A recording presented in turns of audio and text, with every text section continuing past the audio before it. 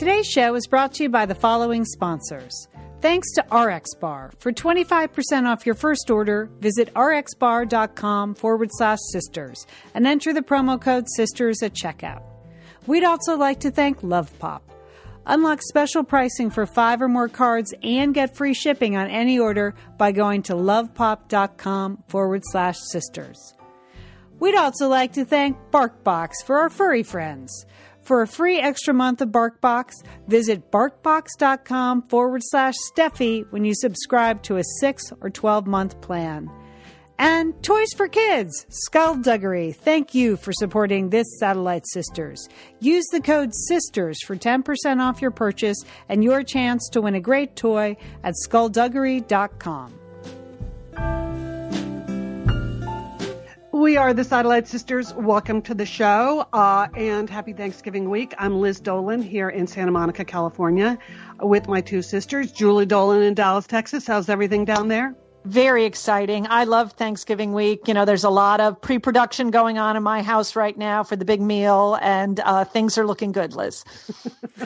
And Leanne, how about you? I know you're transforming your kitchen, which might conflict with some of your normal Thanksgiving plans. You know what? We are moving forward because there's no stopping me, Liz. When it comes to root vegetables, I'm all over it. You can't stop me.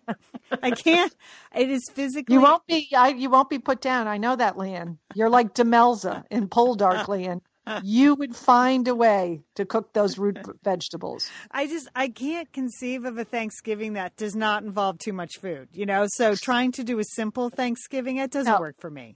We have a great show today. We're excited. This is a great Thanksgiving week listen when you're going to be in the kitchen cooking or baking or cleaning, which is what I often do Thanksgiving week.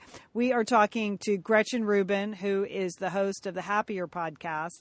But Liz, her new book, The 4 Tendencies, is terrific. Gave us a lot of material to work with, didn't it? A lot of material. Yes, Gretchen is coming up. She's super fun to talk to. All right. And then, Julie, you have good news for families who plan on wrangling through the week of Thanksgiving.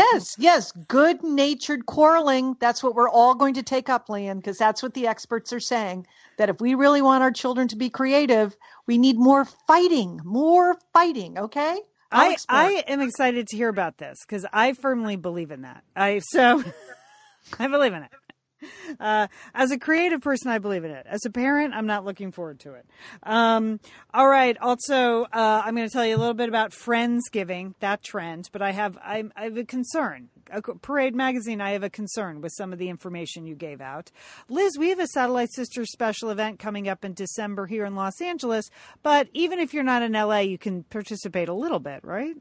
Yeah, this is the first time we've ever tried this, Leanne. We have a longtime Satellite Sister who produced a movie called Bombshell, which we want to tell you all about. And we're going to have a little screening party here in LA, but we also want you to support the movie everywhere. So more on that later in the show. And we're going to give you the latest on the Satellite Sisters shop. If you haven't tried it yet, this Black Friday is a good day for that. And also with Facebook, we want you to get involved. So we're going to tell you what we want to see over Thanksgiving on the Facebook group page. If you haven't joined, you can just go ahead and ask us. We've had a real rush in membership lately. It's good. I like it. We have. It's exciting. Yeah, I like it. All right. First, though, Friendsgiving. Now, Liz and Julie, have you heard of this trend about people getting together? Sure. Yeah, I like it. Yeah. I think it seems good, Leanne. Do you have a problem with Friendsgiving? No. I have no problem with it. That's why I was drawn to this article at parade.com about 10 things you need for Friendsgiving. Because the idea of Friendsgiving is that you celebrate with your friends and you eat the food you want to eat. So it eliminates the family drama and it eliminates sort of my root vegetable issue. You can just bring whatever you want to Friendsgiving.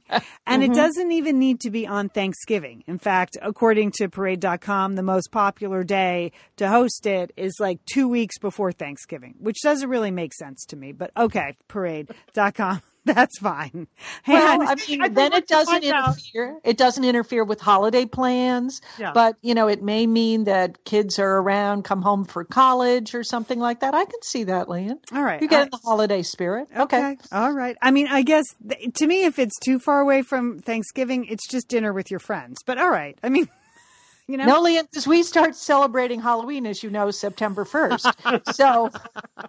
So of course, we start celebrating Thanksgiving, like the moment, Halloween shuts down on the 31st. So you have a whole month there. Okay.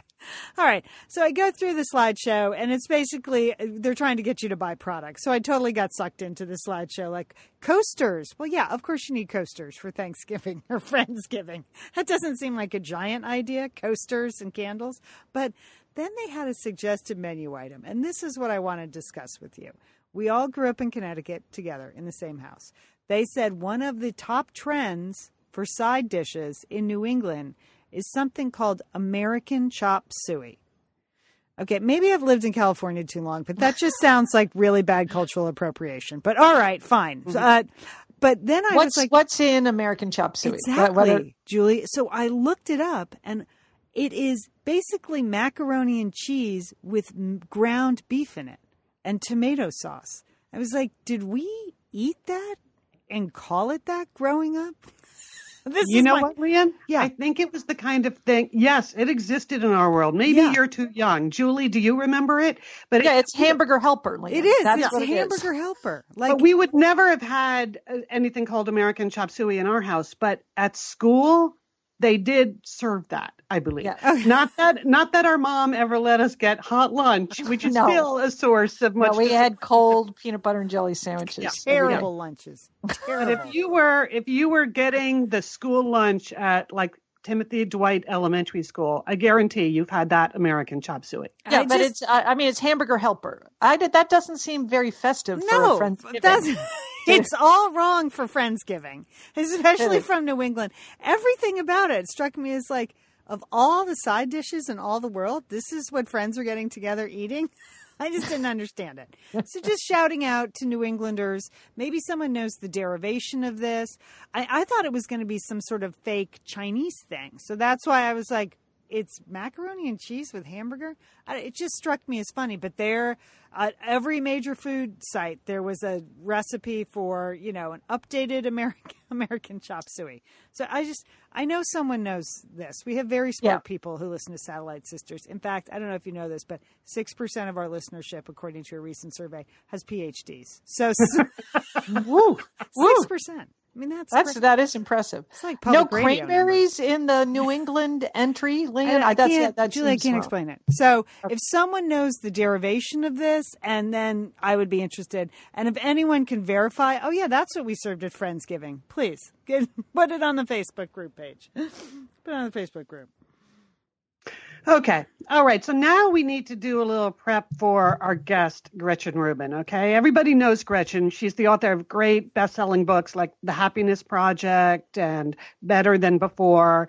And she's also the host of the podcast Happier with her sister, Elizabeth Kraft. And so I, for one, enjoy listening to that show a lot. And I recently bumped into both of the sisters from Happier at brunch at Oprah's house because Gretchen is featured in Oprah's new book. So Gretchen's totally got it going on. Anyway, so Gretchen's new book, which is already on the bestseller list, is entitled The 4 Tendencies, the indispensable personality profiles that reveal how to make your life better and other people's lives better too. So when we talk to Gretchen in a few minutes, we're going to tell you which tendency each of us are. You can start guessing at home. I think it's an interesting game. But basically, she breaks people into 4 different types based on how they manage inner and outer expectations. And her 4 types are upholder. An upholder meets outer expectations and meets inner expectations. An obliger is great with the outer expectations, but really resists inner expectations. A rebel resists the outer, resists the inner, forget it, no way, don't tell me what to do. And the questioner resists outer expectations and meets inner expectations. So those are the 4 types.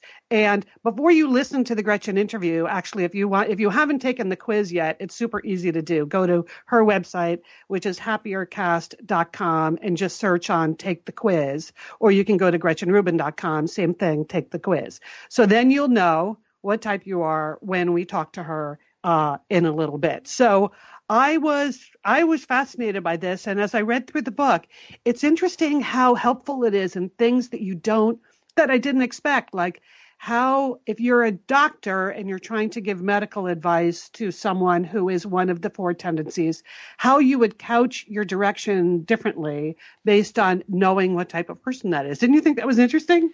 I thought all of the ancillary advice like that was helpful. Like if you're raising or a rebel child, if you're married to an obliger, right? She had a whole category for healthcare professionals and things like that. And then also she discussed how to deal with a certain tendency in the workplace. I found that is very deep. That was very practical, helpful knowledge. Julie and I are both married. The whole spouse section was really helpful, I thought. Or not. It might be too late. I think that's true. That's true. But yeah. But it does underscore, that people are different. They respond to differently to the same stimuli or the same, directives, and really understanding what makes people tick, can make things go better for all of us, right? Yes. And it also potentially helps you understand yourself. So your own frustrations with your own behavior, if you just know, like, okay, well, this is the way I naturally react to things, you're not as hard on yourself. Right, right. Yeah, a little self-awareness goes a long way, I think. I found all the information super helpful. I really enjoyed the book. And on the podcast, when Gretchen talks about it, she talks about it with such authority, on Happier. She really deeply understands and wants people to move through their lives smoothly, and be happier. So that's kind of her motivation, which I enjoy a lot. Yeah, she seems like someone who just gets fascinated by a specific topic and then goes really deep into it. And on Happier, she talks about that a lot. She just becomes obsessed with something.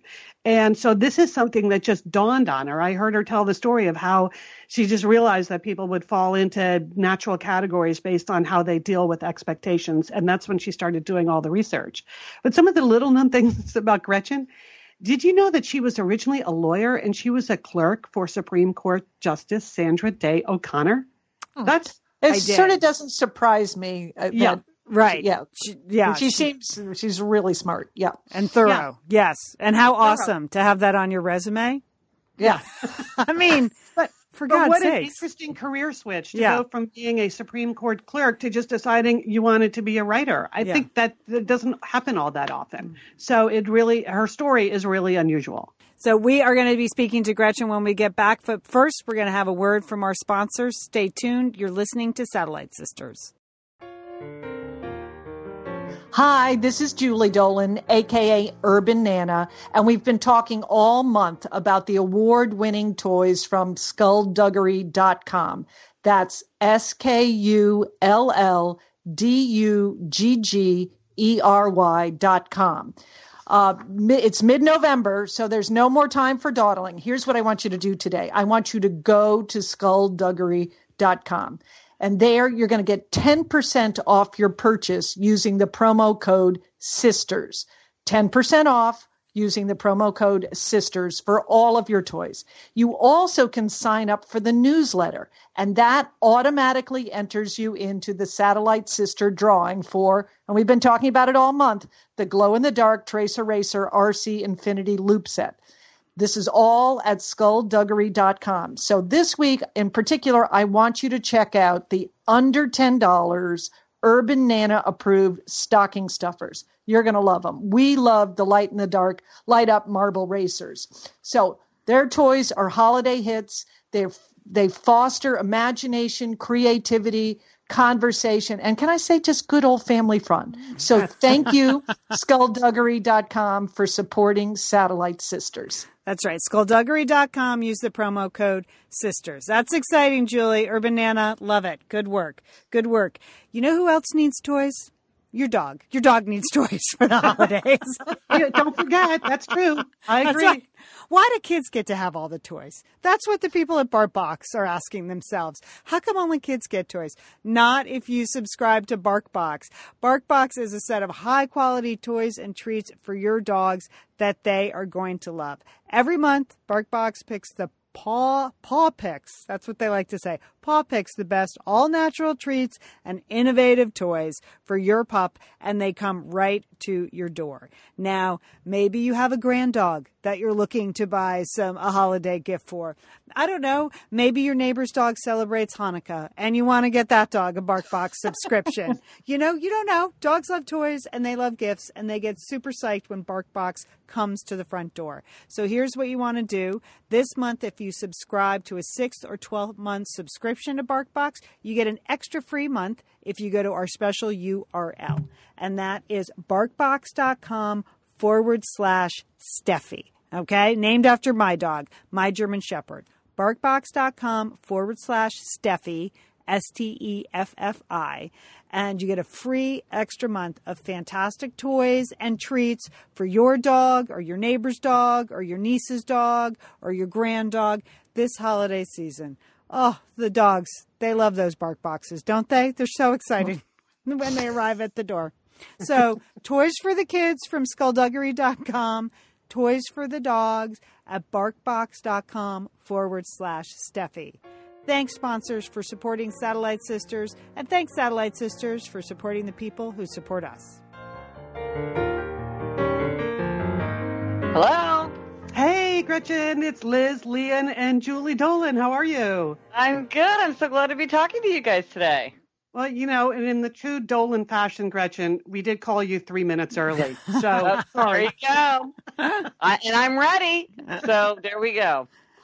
So, Gretchen, we've been studying the 4 tendencies, and I know I sent you some of the info ahead of time about that each of us did land in a different category. I don't think anyone who's ever listened to our show is surprised to know that we are each a different tendency. So we thought we'd start by just going one by one. You can tell us a little bit about what we should know about ourselves. So I'll go first. This is Liz. I was a rebel. I am a rebel. And I got to say, at first, I was a little bit surprised because I figured I could be really anything but, what's the one who does everything well? The upholder? I figured that there's no way I was going to be an upholder, but I could have come out in any of the other 3 categories. But then I thought, am I really a rebel? Because that seems like, a little more off the beaten path than I've gotten. But then I actually thought about my life and I decided, you are correct, Gretchen Rubin. I am a rebel, damn it. Excellent, excellent. Well, it's true that sometimes rebels are attracted to large corporations with a lot of rules, or like the police, the military, the clergy. Some rebels do better when there's like something to push against. Yeah. They feel like they might stall out if they're just sort of on their own, but they thrive if they're in an environment where people are trying to tell them what to do. And they're like, no, I've got a better way to do it. I'm going to do it my way. Yeah, I also feel like I have chosen, particularly during all those years I was at Nike, I chose a company that is by its own personality a rebel. So maybe that's why I fit there so well. That was one of my theories, Gretchen. Well, and I think that's with all the tendencies, like in some contexts, it's a strength, and in some contexts, it's a weakness. And so part of like knowing your tendency and how to make the most of it is thinking like, okay, well, I'm a questioner and I'm applying for a job where it's clearly really important to do what corporate says and follow along and not challenge people very much. Well, that's probably not going to be a great fit for me because it's going to drive me crazy. So when you're like, oh, this is a company where the rebel spirit is admired and rewarded. Well, that's good for you. Yeah. And one last thing where I knew you were really right is when I realized anytime on Facebook there's a plea where people say, could everyone please post this because of this? In my whole life, Gretchen, I have never done that. That's when I automatically go in the other direction. So that's kind of a clue, isn't it? Yeah. Well, somebody said to me as a rebel when they see those signs, like, thank you for not speeding. It's like, I want to speed because I don't want you to think that I'm doing what you're telling me to do. So I think, well, and that's a good example of how people, if you don't know about the 4 tendencies, you can accidentally you could communicate in a way that's going to really not resonate with a tendency without meaning to. Like you think, oh, this is just an innocuous way to put it. And it's like, no, that's really pushing somebody's buttons. Exactly. Okay. Up next. Gretchen, this is Julie, and I'm an obliger, and I wasn't the least bit surprised. I loved Weight Watchers. I was very successful at Weight Watchers. I play on team sports, not individual sports. I like to go to team practice. I like exercise classes. I like book clubs. Because it makes me read the book. Okay. I just said that I am constantly setting up external controls to keep me in a lane there. But I'm pretty happy with it. There you go, Jewel. I know it. I mean, I know that's my weakness. So I set it up that way. And so it's not frustrating to me. It's kind of liberating. No, and that's the thing about obliger is that in a way, well, first of all, they're the rock of the world because they're the biggest tendency. Like you either are an obliger, or you know a lot of obligers, or and I got to pick up the slack for the rebel in the family. God, don't tell her that, Gretchen. We have this debate all the time. Really? In what? Like, how does it come up? The question is always who's the glue. That's what we say. Who's the glue? Who's keeping it all? Who's keeping it all together? Oh, interesting. And see, we all think we're the glue. There you go. You're all doing it in your own way. But the thing about the obliger is, it sounds like you've done what a lot of obligers have done, which is they sort of intuitively figured out, well, I need outer accountability in order to meet these expectations. So how do I build it in? And then just figuring it out. And that's right. Once you have that outer accountability, you can do anything you want. So you end up having the life that you want. But some obligers haven't figured that out, or they keep thinking like, I shouldn't have to depend on, why do I have to keep paying and going to Weight Watchers? I know how it works. Why can't I just do it on my own? Or you can't. Forget that. Yeah, I can't even do the online one. No, I need to go for the public way. Yeah. Some tendencies can. And so again, it's like, do you need it or do you not need it? Because maybe you don't need it, in which case you don't need outer accountability. Some people think they need outer accountability and they don't, so they don't have to fuss with it. And then some people it's really important. But some obligers really beat themselves up for thinking like, oh, I should have all this inner motivation. I'm like, who cares? Like, just plug it in. It's easy to plug it in, and then you'll get where you want. Yeah. Right. Okay. Yeah. Julie, that's a relief for you, because her second favorite thing is, besides joining stuff, is saying, I'm sorry. So no one cares, Julie. Just stop saying I'm sorry. Feeling bad about that. All right, Gretchen, this is Leanne. I'm the youngest sister, and I know later we're going to ask you about birth order and how they reflect in the tendencies, but I just thought I'd throw that in. Youngest sister, youngest in a family of 8, and I am a questioner. And there is nothing I hate more than hearing the phrase, well, this is the way we've always done it. Like, yeah. I just think those are the stupidest words in the English language. Really? You can't just rethink this? Is it going to kill you? And I knew for sure I was a questioner when I heard you on your podcast, Happier. I think you were even doing an ad, and you mentioned about how much questioners hate waiting in line. Yes. Oh my gosh. Oh yeah, that's Leanne. It's one person in line. I'm like, I'm out. I can't stand this. Yeah, it's this funny thing about questioners. Like, they often talk about, like, I have a friend who's like, I can't even read while I'm waiting for the subway because I'm just so agitated. Or like, I'm waiting in a restaurant line. It just makes me crazy. Makes me crazy. Why is that? What's wrong with me? You know, it's funny. It's I think partly is that a lot of times when there's waiting, there's like more efficient ways that things could be set up. So that's part of what drives questioners crazy. But it's also just like a weird pattern that I've picked up. And just because I've heard from so many people about the 4 tendencies, there are just like these weird things that I can't really explain, but sort of anecdata. Like one thing about people with rebel children seem to be very close to their grandparents. This is something people often remark on, is how close rebel children are to grandparents. And you can sort of imagine why that might be, but it's an interesting pattern. Mm-hmm. Or like questioners often have a lot of trouble with traffic regulations. Do you find yourself objecting to traffic regulations a lot? It's me. It's me. Yes. I just not relaxed drive with Leanne. She has some issues when she gets out on the road. Yeah, I'm competent though. I'm a competent driver. I just don't enjoy traffic. I don't enjoy it. Right. Well, the thing is, for a lot of questioners, it's like, well, it's arbitrary. Like, I'm a really good driver. I should be able to go faster. You're a bad driver. You should have to go slower. Or why do we have this rule? Like a questioner said to me, oh, I got a ticket for parking on the wrong side of the street. And I feel that doesn't further vehicular safety, so I refuse to pay. I was like, yeah, Yeah. Yeah, let's see how that flies. Yeah, add a cut. It's illegitimate. It's like I can't possibly follow this if I feel like it's just this arbitrary dumb rule. Yeah. Yeah. I will say on my behalf, though, I don't feel like I ask a lot of outward questions. When I was reading the 4 tendencies, I'm like, oh, wow, am I super obnoxious about it? I feel like I do research a lot. Like you said, we're looking for information. We like to have all the facts. And I feel like I question myself more than anything. Like I go home, I do the research, and then I go, okay, I'm just not going to do that. So I try not to be obnoxious. I just want that to be stated publicly. You're not, Leanne. I wouldn't say you're like, oh, you don't ask 20 questions. No, I don't. Every conversation. I don't. But that means it usually means because I've said I'm just not doing what you're going to ask me to do. Well, see, that's the thing, right? But see, that's what's important for other people to know is like, if the questioner isn't convinced that something makes sense, they're just not going to get with the program, and they might make that clear, or they might just quietly not do it. And it's like either way. Questioners. Yeah, Leanne, you were the inventor of the boycott of one. Yes, where you're just secretly boycotting all kinds of things. Yeah, we don't even know that. Yeah.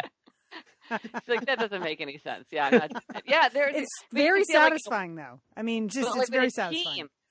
In a team, if somebody's just like, well, I don't really think we should update to this new software program, so I'm just not going to use it. Like that could become a problem. Like you need to know when people are resisting because they think things don't make sense. And also it's good for everybody because it's like if we're on a team and you're like, why are we doing this by Friday? It's like, why are we doing this by Friday? Why are we doing this at all? It's good for all of us. But sometimes people do get drained by all the questioners' questions. Okay. Yeah. Okay, now that Gretchen, I'm aware.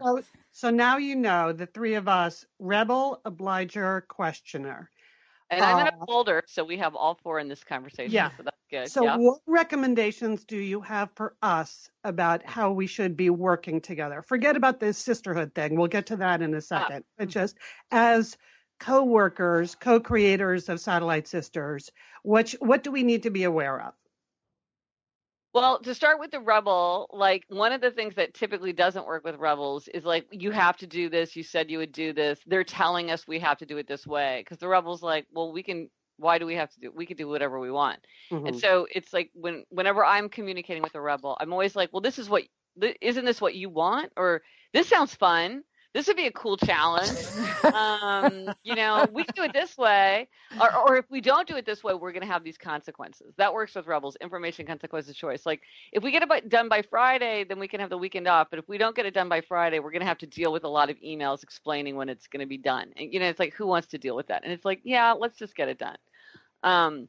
But like reminding you said you would or you have to, that sometimes makes rebels resist. Okay. With questioners, again, it's like all about those, like, why are we doing this? If you're asking me to do something, why are you asking me to do it? Even something as simple as like, can you get it to me by Friday? Because I have a flight on Saturday and that would be a great chance for me to look at it. It's like, oh, I see why you're asking me on Friday because maybe you're not going to look at this until Monday. So why do I have to get it to you by Friday? Like, explain to me why Friday, because otherwise that just seems arbitrary. With the obliger, it's really about those outer expectations. Like, what is the expectation? Not like, oh, when you get a chance, could you do this for us? It's like, we need this can you do this in 2 weeks? Or we're waiting for this. That works. That works. But what's funny is sometimes like upholders and questioners will resist giving outer expectations to obligers. Like they'll say, like I've often heard of questioners saying to an obliger, like the obliger will say to the questioner, like let's say in a marriage, the obliger will say, ask me every day if I went to the gym. That would help me because I want you to check in with me. And the questioner's like, I don't want to be your babysitter. Go if you want to go or don't go. Like, I don't care, but I don't want to check up on you. It's like, but I want you to check up on Leanne saying that. I can imagine that in Leanne's voice.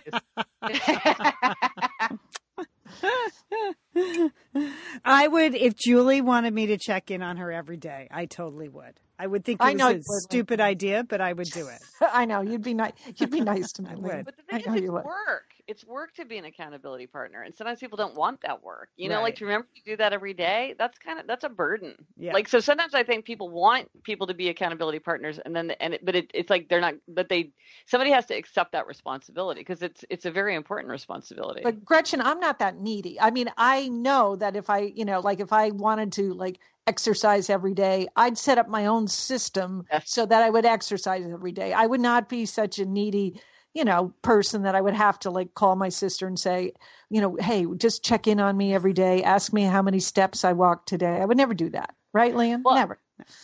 I would do don't it think for you. I don't think it's about neediness. I just think it's about picking a form of outer accountability. And you're right. Some forms of outer accountability are more impersonal or like I'm paying to go to this class. So of course this person is going to I know that this person's going to expect me to come and is going to charge me. And that's a form of outer accountability. Okay. But I think sometimes people kind of put a lot of emotional overlay on it. Like it's wrong for me to ask this. It's like, well, maybe that's not a good method of accountability. Maybe this isn't something that the other person wants to participate in. That's fine. It might have worked with a different relationship. This isn't working. So let's just find something else for you. It doesn't reflect poorly on you that you need it in some form or that you've tried some form that didn't work. Okay, let's talk about spouses because Lian and Julie, I know you both had questions about your relationship with your spouse. So Lian, you go first. All right. So I'm married to an upholder, which is just...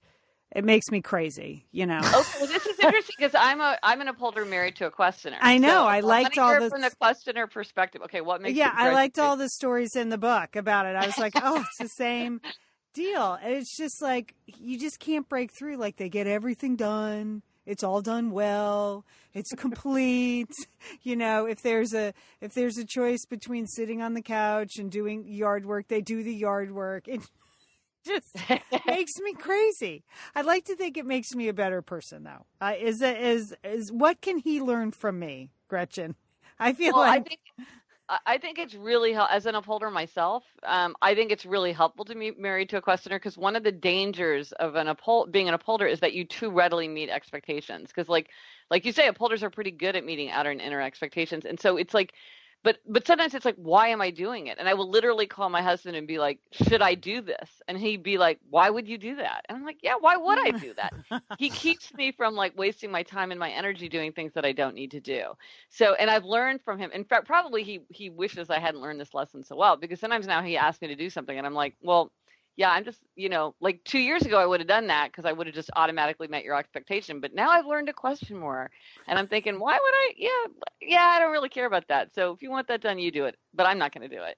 But I learned that from him, from learning that you can question before you decide to meet an expectation. Do you find that he's rigid? That's something that my husband's pretty rigid himself, so it doesn't bother him. But for a lot of people, that's something they don't like about upholders. It's like they want to set a schedule for the weekend and let's do everything the way we plan. Does that bother you? Yeah, I mean, he's especially with he's incredibly self-disciplined. Like he's a runner, so he literally could have pneumonia and it could be pouring rain. And if he hasn't hit his 40 miles a week, he's going to go out and run 3 miles. And I'm like, you don't have to. Like, there's literally no law. That's it. But also, do you ever find that it seems cold? Because to an upholder, it's like meeting those expectations seems so important. They're going to do it. Like, that's what feels right to them. But you're like, but we have company in town this weekend. Like, you can't go for your 12-mile run. And he's like, I'm sorry, yes, I do. You know what I mean? It can seem cold because they're just like, well, I've got to do what I've got to do. Yes. Even if it's inconvenient for someone else sometimes. Yes. Yeah. It's an adjustment. We've been married 25 years, so I've learned that. But your book was very insightful. Like, I can't tell you how many vacations we planned around his run. We had house guests yesterday, 11 miles. you nailed it. So yeah. So yeah. Oh, that literally happened. Oh, that's funny. I just made that up. No, okay. There you go. Yeah. Okay. And then he's asleep on the couch by 8, and I'm like, well, now I'm entertaining the house guests because you're asleep. Right. Yeah. No, I have a whole thing about getting sleep too. Yeah. I mean, that's there you go. I mean.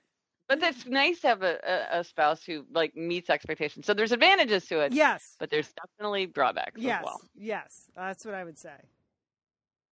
All right, Okay, Gretchen, Julie. Gretchen, this is Julie. I'm married to a questioner, and here was the situation. This weekend, I had him take your quiz.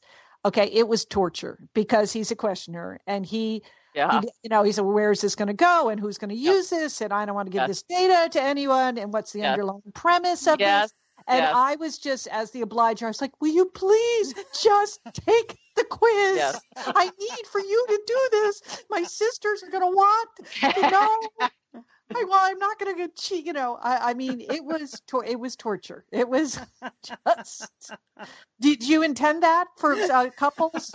I mean, working together on this, that this would be one of the likely outcomes when you have a questioner and an obliger trying. And the obliger is trying to make the questioner take the quiz.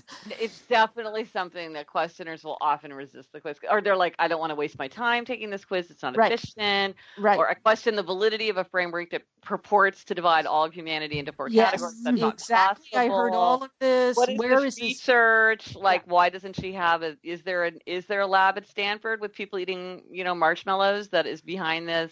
If not, I don't understand it. No, I've heard that. I've heard that from many questioners. Yes. Yes, indeed. And then I'm like, your skepticism about the framework like puts you into a category. Like you think that you're like having these thoughts. I'm like, yes. And there's a category of people who are having exactly the same reaction, making exactly the same objections, and that's what puts you in that category, because the other people aren't. Like, and that's the thing about questioners. They think they're like, everybody should be a questioner, or aren't they a questioner? I'm like, they're not. Haven't you noticed? They aren't. Right. Well, So that's interesting. Oh, go ahead, Joel. I was just going to say, I feel like, we've been married a long time. So there's sort of like guardrails for each of us, that in some ways my tendencies, are a good complement to his tendencies. He pushes me out of, he's more of a risk taker than I am. So I think we balance it. But then I beg and plead him to just stay in the lane. Don't do that. Do you ever feel like there are things that you ask him to do and he just won't do them, or he'll be like, oh, I'll do that later, and then he just never will do it because it's sort of like you say something like, we need to clean out the basement, will you tackle that? And he's like, well, why would we clean out the basement? We never use it. And you're like, well, I just let's get it cleaned out. And he's just like, well, why would we? And so he just won't go. I mean, that's the thing. Sometimes with obligers, they're like, they are frustrated with the questioner because they're like, I'm asking you to do something. If you asked me to do something, I would do it. And so I'm sort of hurt or frustrated by the fact that you're constantly just being like, well, why would I do that? It sort of looks like, it can kind of look like a jerk, but really they mean like, why would we clean out the basement if we never use it? Like that just, why would you? Right. And you're just like, oh, I can't stand having the basement like that. Yeah. It's Julie. It's a good thing you don't have a basement in Texas. I know. There you go. There you go. Okay. Attic. Yeah. Backyard. Car. Why would we clean out the car? It just gets messy again. Yeah. Are there 2 tendencies that absolutely should not mate and marry? Like, well, what the opposite of that, the one that's most common, like the pattern that is the most common to see, is if there's someone who's a rebel, they're most often paired with somebody who's an obliger.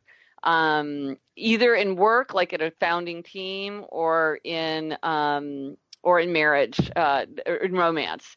Rebels are almost, not inevitably, but by far that's the dominant pattern. And the tendencies are just one aspect of your natures, and there's so many things that go into people pairing up well. So how considerate of you of other people's feelings? What are your values? How intellectual are you? How curious are you? How neurotic are you? How introverted or extroverted are you? Like all these things make people, more or less likely to hook up successfully. But a combination that does tend to be tough, I would say is the toughest, is a polar rebel, because they're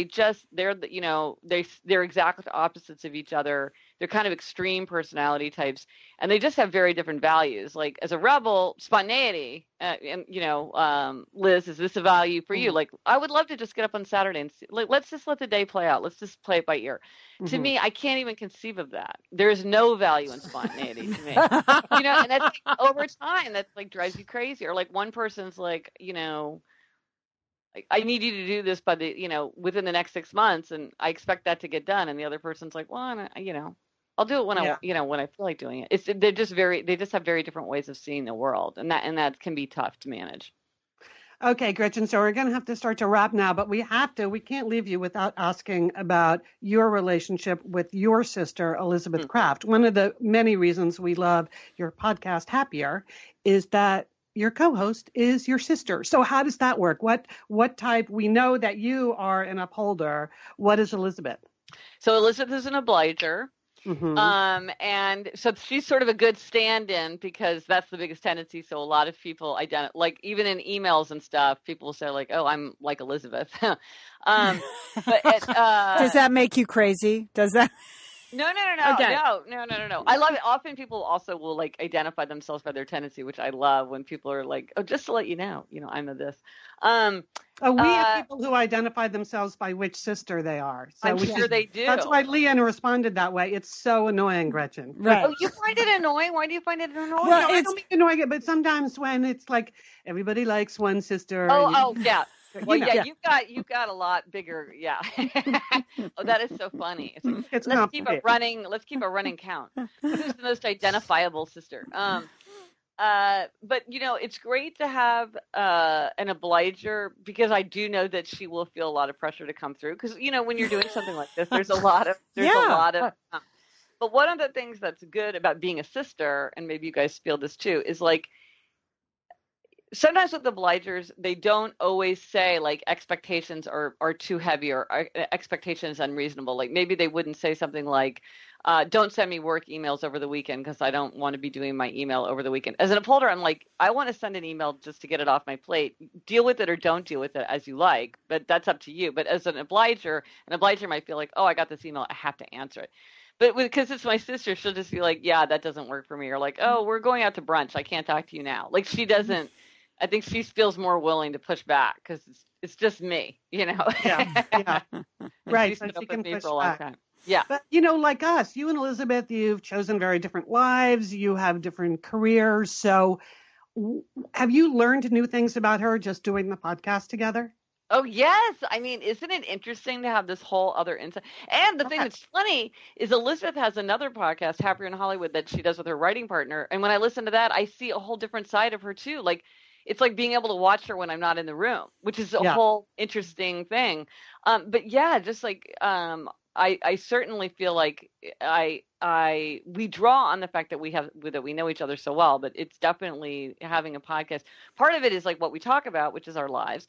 And so I get more insight, but then also just working with a family member is different from relating to them as a sister. I'm sure you guys find this too. It's like see a different aspect of someone's personality.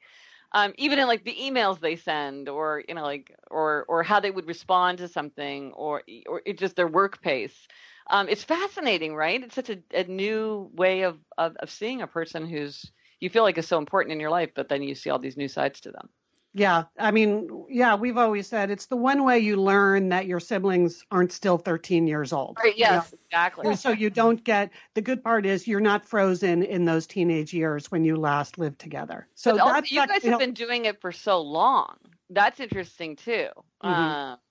So you've had your experience like pre-Satellite Sisters and post-Satellite Sisters, which is, it's considerable. Yeah. Okay, one last piece of advice we want from you, then we got to wrap because I know you got to go. Okay, it's 2 days before Thanksgiving.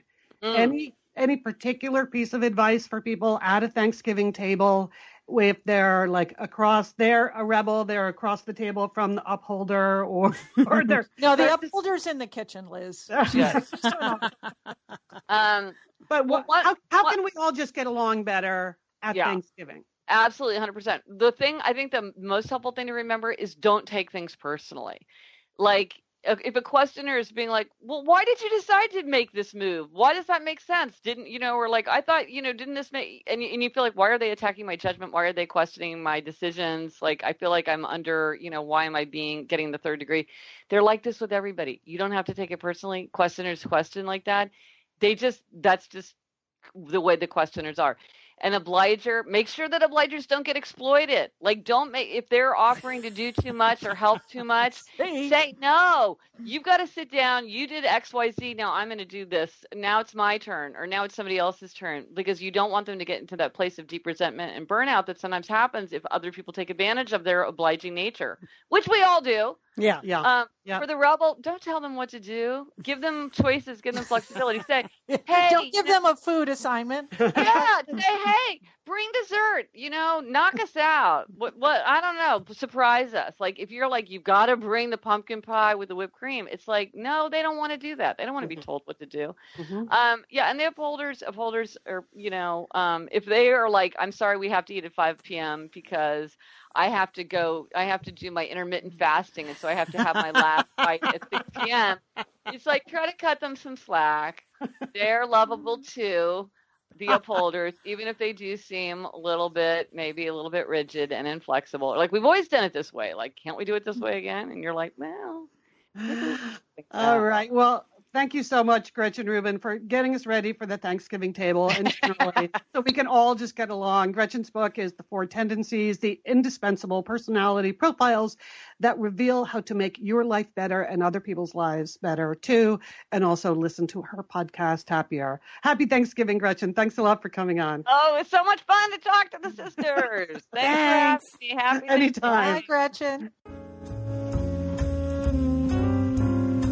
This is Liz, and I have an Operation Sea Turtle food recommendation for the holiday season. As I had already announced, Operation Sea Turtle 2018 is actually starting during the holiday season 2017. And RX Bar is going to be a key part of how I get through this holiday season, eating well. These are whole food protein bars that really have simple, real ingredients.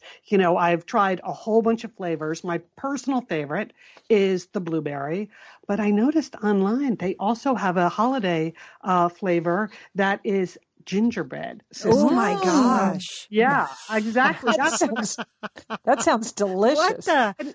And here's what's so great about RX Bar. It's just the good stuff. There's nothing, how I used to mock Sheila for eating a lot of bars because I said it was fake foods?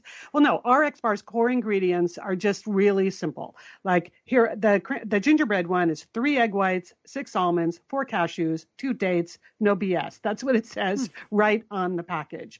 And so I like the gingerbread. I want to taste the gingerbread. I like the blueberry. I like the peanut butter. But there are 11 delicious flavor varieties. They're gluten-free, soy-free, dairy-free. And for me, I sort of keep them around sometimes I have one for breakfast, sometimes in the middle of the afternoon, when you're feeling a little bit peckish and you need something kind of healthy to get you through the rough part of the day. That's when Instead of eating a chocolate turkey. Right. Exactly. That's right, Julie. There's so much food hanging around in the house over the holiday season. If you have the RX bars on board, you don't have to worry so much about that. So for 25% off your first order, visit rxbar.com/sisters and enter the promo code sisters at checkout. So 25% off your first order, and RX Bar, it's just rxbar.com/sisters. And you can check out all of the different flavors they have. And really, I think this is the kind of thing that can get you over the hump. Get on board with me with Operation Sea Turtle. RX Bar is going to get me through the holiday season in the healthiest way possible. So check that out. rxbar.com/sisters, promo code sisters. All right, Liz, and we'd like to welcome a new sponsor to Satellite Sisters, and we're really happy to have Love Pop on board. And I'll tell you why. Love Pop makes absolutely beautiful 3D laser-cut paper cards that are designed by beautiful engineers with cutting-edge software, but these cards are spectacular. And you know what? Guess who sent a lot of cards our whole life? Our mom, right? Yes. She was a fantastic card sender, and that's kind of a lost art. And so when we had the opportunity to work with Love Pop, I was like, yes, because I've tried in my own small way to take up the card sending mantle that our mother left us. It's a wonderful legacy. And these cards are special. They're really more than cards. They're like a little gift in every envelope. Wait till you open it. I mean, the holiday cards include everything from a beautiful snowy owl to a winter that gingerbread house, Leanne. Oh my it's, gosh. I mean, I can't decide who to send that to. It's so special. I know. So we want you to go take a look at these Love Pop cards. I think you're going to find, as we did, that they are really special. It's a gift. Liz, it's good for you. I mean, I know you have a hard time finding stamps sometimes, Yes, but I know. Yes. it's a card and a gift and a special moment to help you connect with the receiver. They're just beautiful cards. So go to lovepop.com/sisters. Take a look at these beautiful cards, and you can unlock special pricing for 5 or more cards and get free shipping if you go to our special URL. So you are going to want to order a bunch.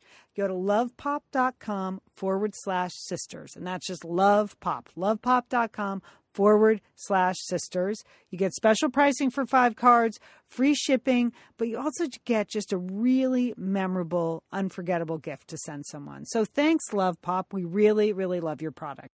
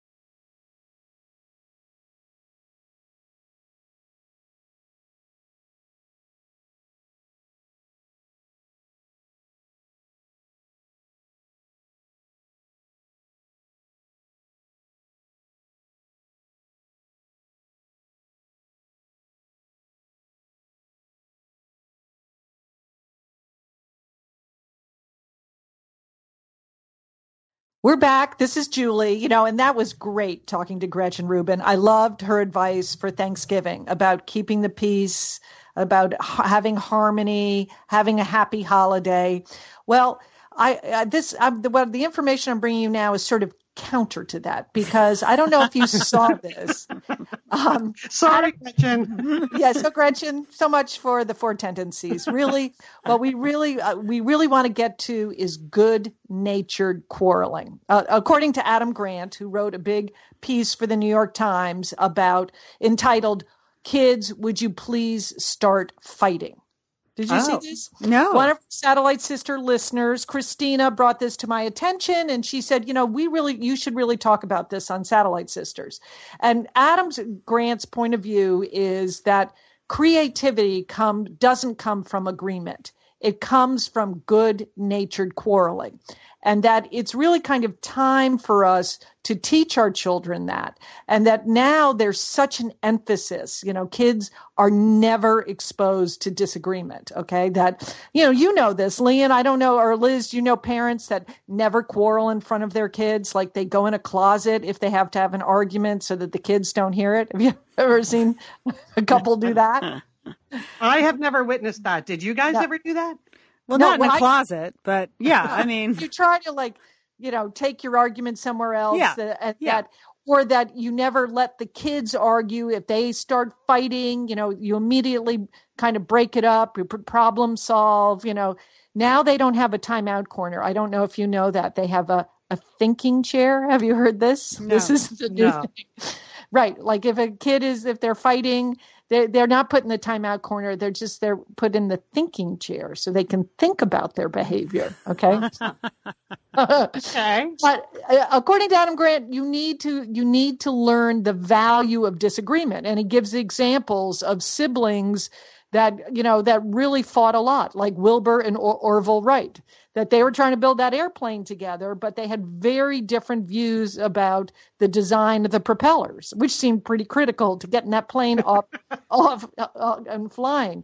And they argued about it bitterly, but eventually, through all their arguing, they came out with a better design. And so, because and by having this ability to disagree, and, they gave the example of Steve Jobs and his partner Wozniak, right?